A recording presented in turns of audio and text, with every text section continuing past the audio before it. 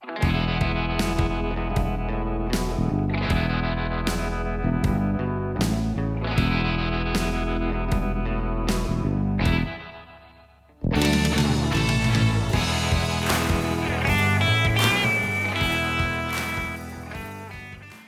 greetings, everyone. Steve Ferguson here, along with my co host, Brad Moore. And you're listening to Two Guys in a Conversation, a radio sports talk show here on 88.1 Catholic Radio. And always a busy week in the sports this time of year, Brad. And we're going to start off having a little talk about the Heelan football team. Now 0-3 to start the season, had a tough game up at Hull Western Christian against a very, very talented 1A team, Brad. I didn't get a chance to watch the game. I listened to it in the entirety. I was on the way down to Ames to the Iowa State game. But a little bit of adversity in the game, Brad. Their quarterback, sophomore quarterback, who's stepping in for the injured Brant Hogue, got an injury, and they had to drop down into their third-string quarterback, and really kind of affected their ability, I think, to do a lot of things offensively. But the coaches did a great job, I thought, keeping the game close. And, what do you do in a situation like that, Brad? Well, that's a tough one. And I played a college game one time where a similar thing happened to our opponent. And I think they finished the last 40 plays they ran between the tackles. And the coach just said, hey, if nothing else, we're going to get tougher out of this game. And we're going to keep the game close. And we're going to do something that we know that we can do. And it sounds like Heelan did a little bit of that. They had 72 total yards. So it struggled a little offensively, but their defense is still keeping them in games. They're not giving up a lot of points. They're giving up about 15 points a game. Yep.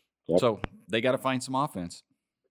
Yeah, I agree. That's essentially what happened when Luke Longbow went out. Is they went into double tight formation and basically just played smash mouth football. And I think it was actually great strategy because it was one of those games you're listening to it like one big play could have changed it. It was 3-0 most of the game.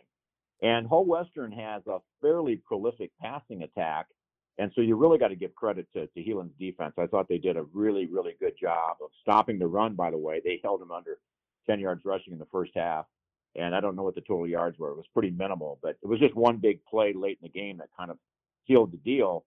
But I think that I was impressed with the fact that Longbow was able to come back into the game second half, toughed it out, made a big completion, kind of gave them a chance, but they just couldn't get over the hump in that game. But I think they'll be better for it, Brad. Yeah, the young kids will step up in that situation. If you've got a young third-string quarterback, last thing you want to do is ruin his confidence. Sometimes it's good to just get his feet wet, get him hit a couple times, and then he'll mature as a player. Good news is that Longville came back. Yeah. So I don't know what the status of Brant Hogue is. We'll get some updates on that for our next show and just see things how progress this Friday for the Crusaders. And by the way, don't forget to tune in to the radio pregame show following our show here on 88.1 with Bob Gary and Travis Morgan, the voice of Heelan football. And they'll bring that to you right after our show.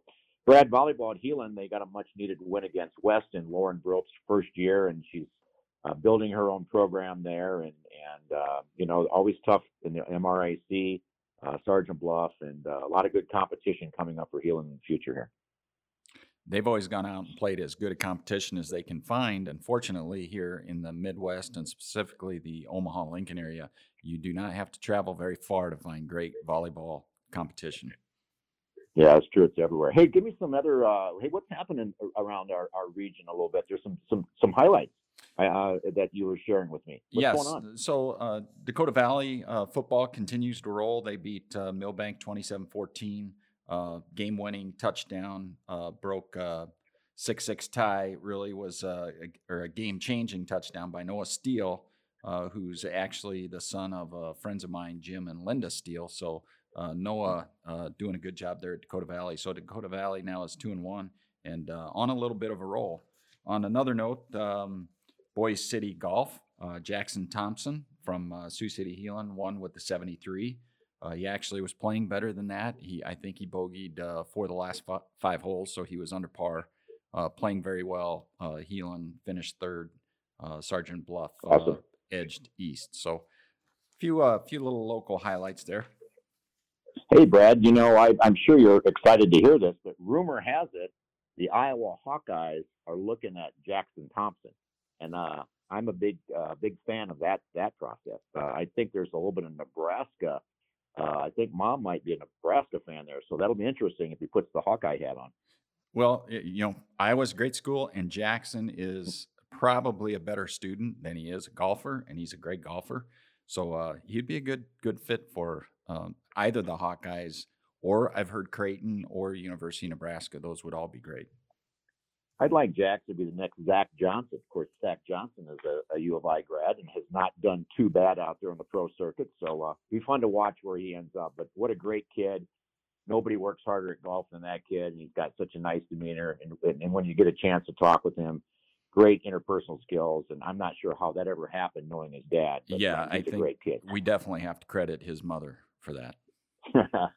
Hey, Dakota Valley volleyball continues to get out of the gates well. They went 4-1 over at the Lamar's tournament, losing in 2 sets to Sergeant Bluff, but they had Sergeant Bluff on the ropes in the second set, leading 16-10 in that second set, but lost, I believe, 25-23, handing the Purple Panthers volleyball team, coached by Mary Miller, their first loss. Sergeant Bluff, by the way, though, is 11-0, so it's a pretty good measuring stick as to the where DV's at right now, as they're looking to make a run in Class A in South Dakota volleyball. Lamar's Galen, getting a little updates from Galen. Always solid volleyball program over there, and they took Unity to 5 sets, which Unity is one of the top 2A programs in the state as well. Losing in 5 sets, but that'll be a good test for Heelan in the CYO tournament, the Catholic Youth Volleyball Tournament that's always held in the fall. And I believe this year it's over at Bishop Garrigan in Algona, and so that's just a fun event for the kids to play in, and it'll be interesting to see how Galen and Heelan match up over there. That's always a very spirited game. And on the football side of things, Lamar's Galen is going to go play West Sioux, the number 1 ranked team in Class A, who has a quarterback, Brad, that just emerged this summer. He's a great athlete going to Iowa State, and somehow the Huskers and the Hawks missed on this kid, but sounds like he's the real deal. It'll be fun to see him play. So if we're giving updates on Galen and surrounding schools, am I to assume that our listenership has grown? I think we now are up to 10. Yeah. So there's somebody over Lamar's that has nothing better to do than to tune in and listen to us. Well, we sure appreciate any updates. So if there's anyone out there from our listenership that wants to give us updates on Galen or Carroll Kemper or any of the other regional schools, we would certainly appreciate that information. Yeah, great point, Brad. Hey, we're going to come back here in a couple of minutes, 2 guys in a conversation. See you in just a minute. Welcome back, everybody. Steve Ferguson, along with my co-host, Brad Moore, for 2 guys in a conversation. This segment of our show is known as Steve and Brad's Room of Knowledge. Brad, we've been focusing on Big Ten football. This show is about 2 guys sitting around that get to talk sports, and we just happen to record it and let people listen to our conversation. And one of our favorite topics is Big Ten football. And, what we've been doing is we've been sort of listing our order of the Big Ten teams and talking about that. And this week we're starting off once again with Ohio State at the top of our board. And boy, I tell you what, they look good. So we look smart so far this year. No one has really played anyone preseason, and our order here has not shuffled much. And so our predictions so far look pretty good. We both thought that Ohio State was going to be number 1 in the Big Ten. They're the team to beat, 51-10 over Indiana. It wasn't close, and they are as good as we thought they'd be. Yeah, their quarterback, that transfer, Justin Fields, I think his name is, 5-star guy, man, he's tearing it up. And, Ohio State just reloads. I mean, it's an embarrassment if they don't go 10-2 or better. But moving away from them, and on to Wisconsin. Again, Wisconsin is just so solid. Both you and I have been very impressed. You picked them to win the West, and why wouldn't you? They win it most of the time. And until we have someone that proves that they can stand up and take on Wisconsin, they have to be the favorite. And boy, they sure look at this year, don't they, Brett? They do, and Jonathan Taylor is really all you need offensively. They have big, solid line. They've got Jonathan Taylor. They've got a quarterback now that is looking better than what we thought he would be at the beginning of the year. Very stout defense. So Wisconsin is Wisconsin so far. Yeah, yeah. And remember, I like your talk about they all have linemen with short hair up there, which is an aberration in college football today. Hey, Michigan at number 3. I bought your Kool-Aid. I'm still not convinced that they're going to have the offensive consistency yet to be our third best Big Ten team. But after we look at some of the other fallout of other games, they've got to be number 3. And I agree with you, Brad. Yeah, so Shea Patterson, I didn't know this, but Shea Patterson had an injury. He was battling an injury. He was in the lineup, out of the lineup. He's supposed to be fully recovered from injury this week, just in time. I see. For Wisconsin. So that's a very interesting matchup. You've got number 11 Michigan, number 13 Wisconsin. The reason I'm high on Michigan is last year I just compare all the teams that Nebraska played, and I really felt like the only team that physically dominated them and had way superior athletes on the field, even more so than Ohio State, was Michigan. So something wasn't ticking. Maybe it was that injury to Patterson, but I expect they're going to be back. I really like Michigan in this game against Wisconsin. That's a good observation. You know, and that's the fun part about seeing teams live rather than watching them sometimes on TV. Is you get a different feel when you're actually at a game. My thoughts on Michigan, and I briefly touched on this last week when we were talking. So they got a new offensive coordinator trying to go up tempo, maybe a little bit of run pass option. And I think the question is, can the old quarterback, the ball coach, Harbaugh, give up the reins and let that offensive coordinator just run his own game and show? And I feel like there's been some conflict in that. I'm wondering if Harbaugh kind of overrides him ever. I don't know that. I just sense that that's a possibility. And I think whoever's going to run that show offensively is going to make a big difference, because continuity to me in sports is the most important factor, that you know what to expect, what your coaches expect, and then you try to execute. Yeah, for sure. And so for what they pay offensive coordinators now in the Big Ten, and especially at Michigan, they've got to let him do his deal. And if they don't, he's probably going to be short-lived. And as you mentioned, continuity is what you need in a winning program. I don't know if I put Iowa 4. I put them over Penn State, you know, and that we could flip-flop them. Penn State's got a lot of talent, but they had a hard-fought win against Pitt at home. Now, it was perhaps weather influenced. There was a little bit of weather there. But again, Penn State just hasn't shown the real dominance in some of these early games that warrants them to be as highly ranked. I think they're very susceptible to defeat. And so I put Iowa there. I was at the Iowa State game. We'll talk more on Iowa in the last part of our show. But bottom line is, you sometimes have to win games that you shouldn't necessarily win and have a special season. And I think that Iowa State game was a very fortunate win for Iowa, Brett. Hey, a win is a win. And no one is ever going to complain about a win in college football today. Here's what continues to impress me about Iowa. And just for the record, I agree with Iowa in that fourth spot. So Iowa averages almost 47 yards per punt. We talked about their punter last week. And we also we have 0 turnovers once again by Iowa and 4 penalties. So Iowa continues to play Iowa football. They do what they need to do to win. They know their identity. So I'm with you. Iowa number 4. So we've put Nebraska back at 6, and here's why. Illinois, no. Indiana, no. Minnesota, no. 3-0, but barely winning. Maryland, the real Maryland showed up. Northwestern, no. Question mark, Northwestern. Purdue, no. Nebraska had a great bounce-back game. Brad, what'd you think of the keys of this big turnaround of this game here at Lincoln, and what did you like about it? I don't know how good Northern Illinois is, so I'm not going to get too excited over this win. But as I've been saying the whole year, is that Nebraska has some incredible playmakers. Martinez, Washington, they're all over the field, and they can get big chunk plays. My concern continues to be the offensive line. When they get into tight games, can they move the chains? Can they pick up first downs? Can they score when they have to score? So they're down there at 6. That's about where they deserve to be. But their offense is showing signs of life. Their defensive front is stout. Again, it all comes down to the offensive line.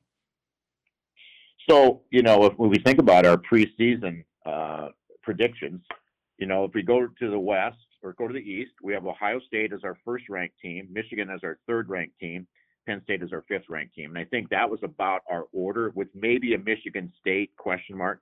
I dropped Michigan State down out of that top 6 as well as one team we didn't talk about, and I pushed Nebraska in. And then we had Wisconsin, which you felt strongly about. I can't argue with that. I really feel like Nebraska is going to get better and better if that line play comes along. And then, of course, we got Iowa sandwiched between them, and Iowa could drop down, could go up. Iowa's Iowa. The ball's got to bounce the right way for them to stay in the games. Hey, we got a lot to talk about in our final section coming up here in just a minute on Two Guys in Conversation, and we'll talk soon. Hey, welcome back, everybody, to Two Guys in Conversation. Steve Ferguson along with our co-host, Brad Moore. And this section of our show is kind of our college sports roundup, where we talk a little Morningside, Briar Cliff, our big 3, Nebraska, Iowa, and Iowa State. A lot of fun stuff to talk about here, Brad, coming up on this segment. And I'm going to lead off with Morningside football, ranked number 1 in the country, took on number 24 Dordt, 56-14. Morningside continues to flex their muscle. A.J. Ponder, running back, very, very talented kid out of Georgia, had 216 yards, including a 99-yard touchdown run from scrimmage, the longest in the history of Morningside football, and was GPAC Offensive Player of the Week. Dolenchek, the quarterback, that is replacing the All-American Trent Solzma, again was impressive at 21 for 35, 277, 2 TDs.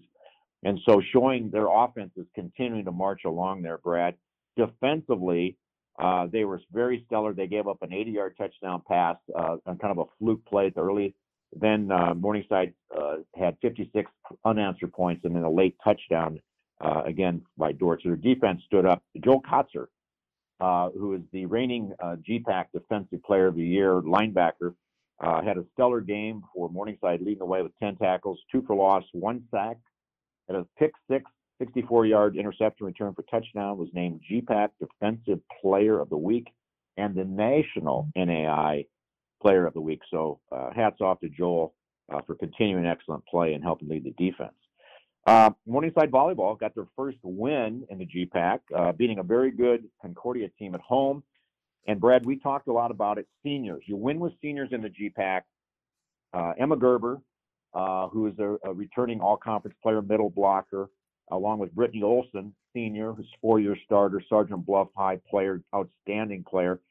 They led the team with 10 kills and 12 kills, respectively, and led in blocks, and got Morningside back on track in a very, very tough GPAC conference. They got Hastings coming up next. It's going to be a rough road ahead to get the traction back to try to get that upper half, Brad. By the way, Emma Gerber was also named Homecoming Queen. So pretty neat stuff going on for her over there at Morningside. Hey, what's up at the Cliff right now? What's going on? Well, let's start with women's volleyball. Briarcliff now 11-6 overall, 2-2 in the conference. They've lost 3 in a row, now they take on Jamestown, University of Jamestown, 13th in the country, on the road before returning home to take on Morningside and then Mount Marty. So the road's going to get tougher for Briarcliff. Yeah. Briarcliff match was different. Yeah, it's going to be key. Briarcliff football, wow, they are impressive. We talked earlier in the year about their defense and how strong their defense was going to be. 47-0 shutout of Dakota Wesleyan. I thought this was a mistake. I didn't see the game, but reading the statistics, they held Dakota Wesleyan to 40 total yards for the game in that shutout. Very impressive. Again, they get good production out of Jordan Williams and Stanton Lee. They combined for almost 150 yards rushing and 2 touchdowns. Jonathan Santos, they went with the senior in the second game, very efficient, 14 of 18 for 216 yards and 1 touchdown. So Briar Cliff has quietly moved to the top of the GPAC in several defensive categories. So Coach Wagner has got a defense that is for real there at the Cliff. You, our very first show, you nailed it when you said that 8 returning starters on defense. And again, we talk about continuity. That really sets the stage for them and keeping them in games. And that early loss was a close game as well. So it's going to be very interesting when the Cliff and Morningside battle, because you got these 2 strong defense. It could be a lot closer game than what they've had in the past, and one that'll be fun to watch. Yeah, and I think that Brad, the Cliff has also found their offensive identity a little bit with the new quarterback. Well, he's a senior, but new starting quarterback, and that run game, I think, is just very efficient. No turnovers, and they're getting it done. Yeah, kind of Iowa-like, So that's good. Good stuff on the Cliff there. Hey, I was in Ames, Iowa State. What a crazy environment. Game day, unbelievable. Weather delays. We had to leave the stadium twice. It was one of those games, Brad, where I walked out and went, wow, we should not have won.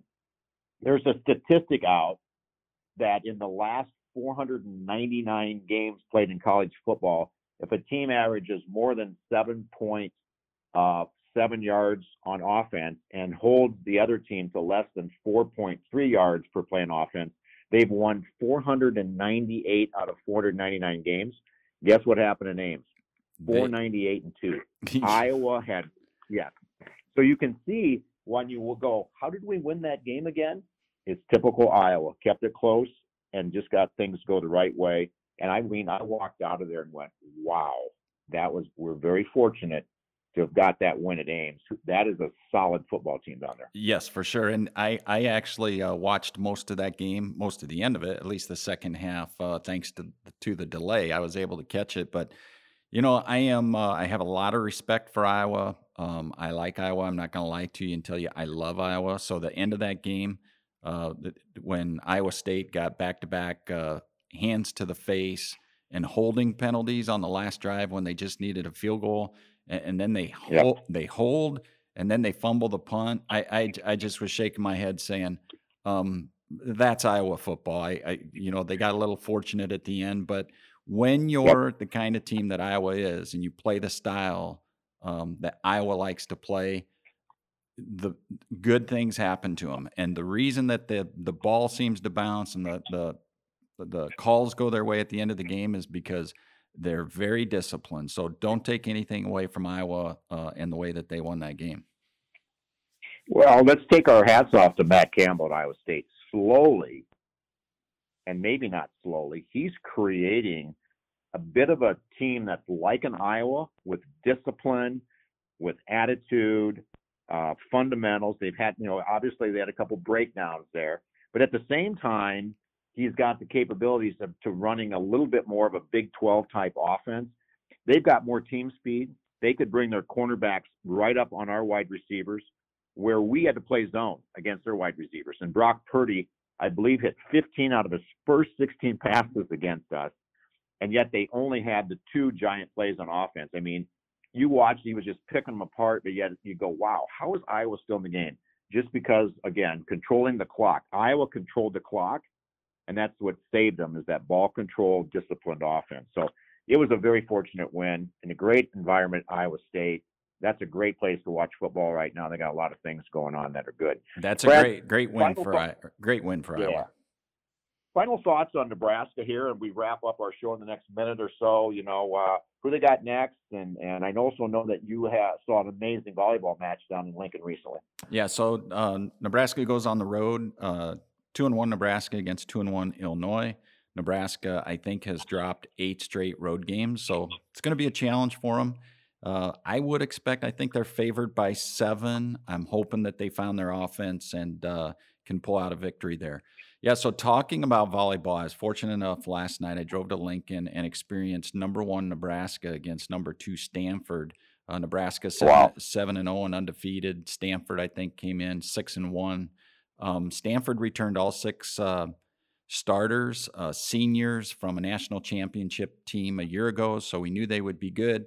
Nebraska has 2 freshmen, 2 sophomores, 2 juniors. There's not a senior on the roster, so it was kind of the new faces versus the group of seniors. And at times, Yeah. Nebraska looked really good. It looked like they could play with Stanford, but in the end, as you said, sometimes seniors are just too much. But the environment was a crazy, crazy college volleyball environment, about 9,000 in attendance. And even the Stanford coach and players said, we never get to play in front of this kind of crowd. So it was a very unique experience. That's so cool. I hope Knuckles played well. I love that name. Yeah, Knuckles, she defensive specialist. She played well. I think that in listening on the way home to Coach Cook's interview, I was probably a little bit more disappointed in Nebraska's play than he was. He saw a lot of bright spots. He said, Stanford has probably maxed out their potential. They're not going to get a lot better this year because their seniors already playing at a high level. He said, but going through the Big Ten, playing who we get to play, he said, we're going to get a lot better. We have a very high upside. So he said, let's see what happens towards the end of the year.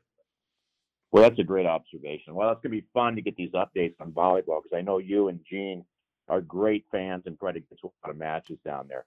We're going to wrap up our show here. Final thoughts, Brad, as Nebraska goes on the road. All you people out there, this is Fergie's pick of the week. It's a lock that Nebraska ends their losing streak at Illinois and gets a road victory out there. We'll talk more next week. Thanks for listening, everybody.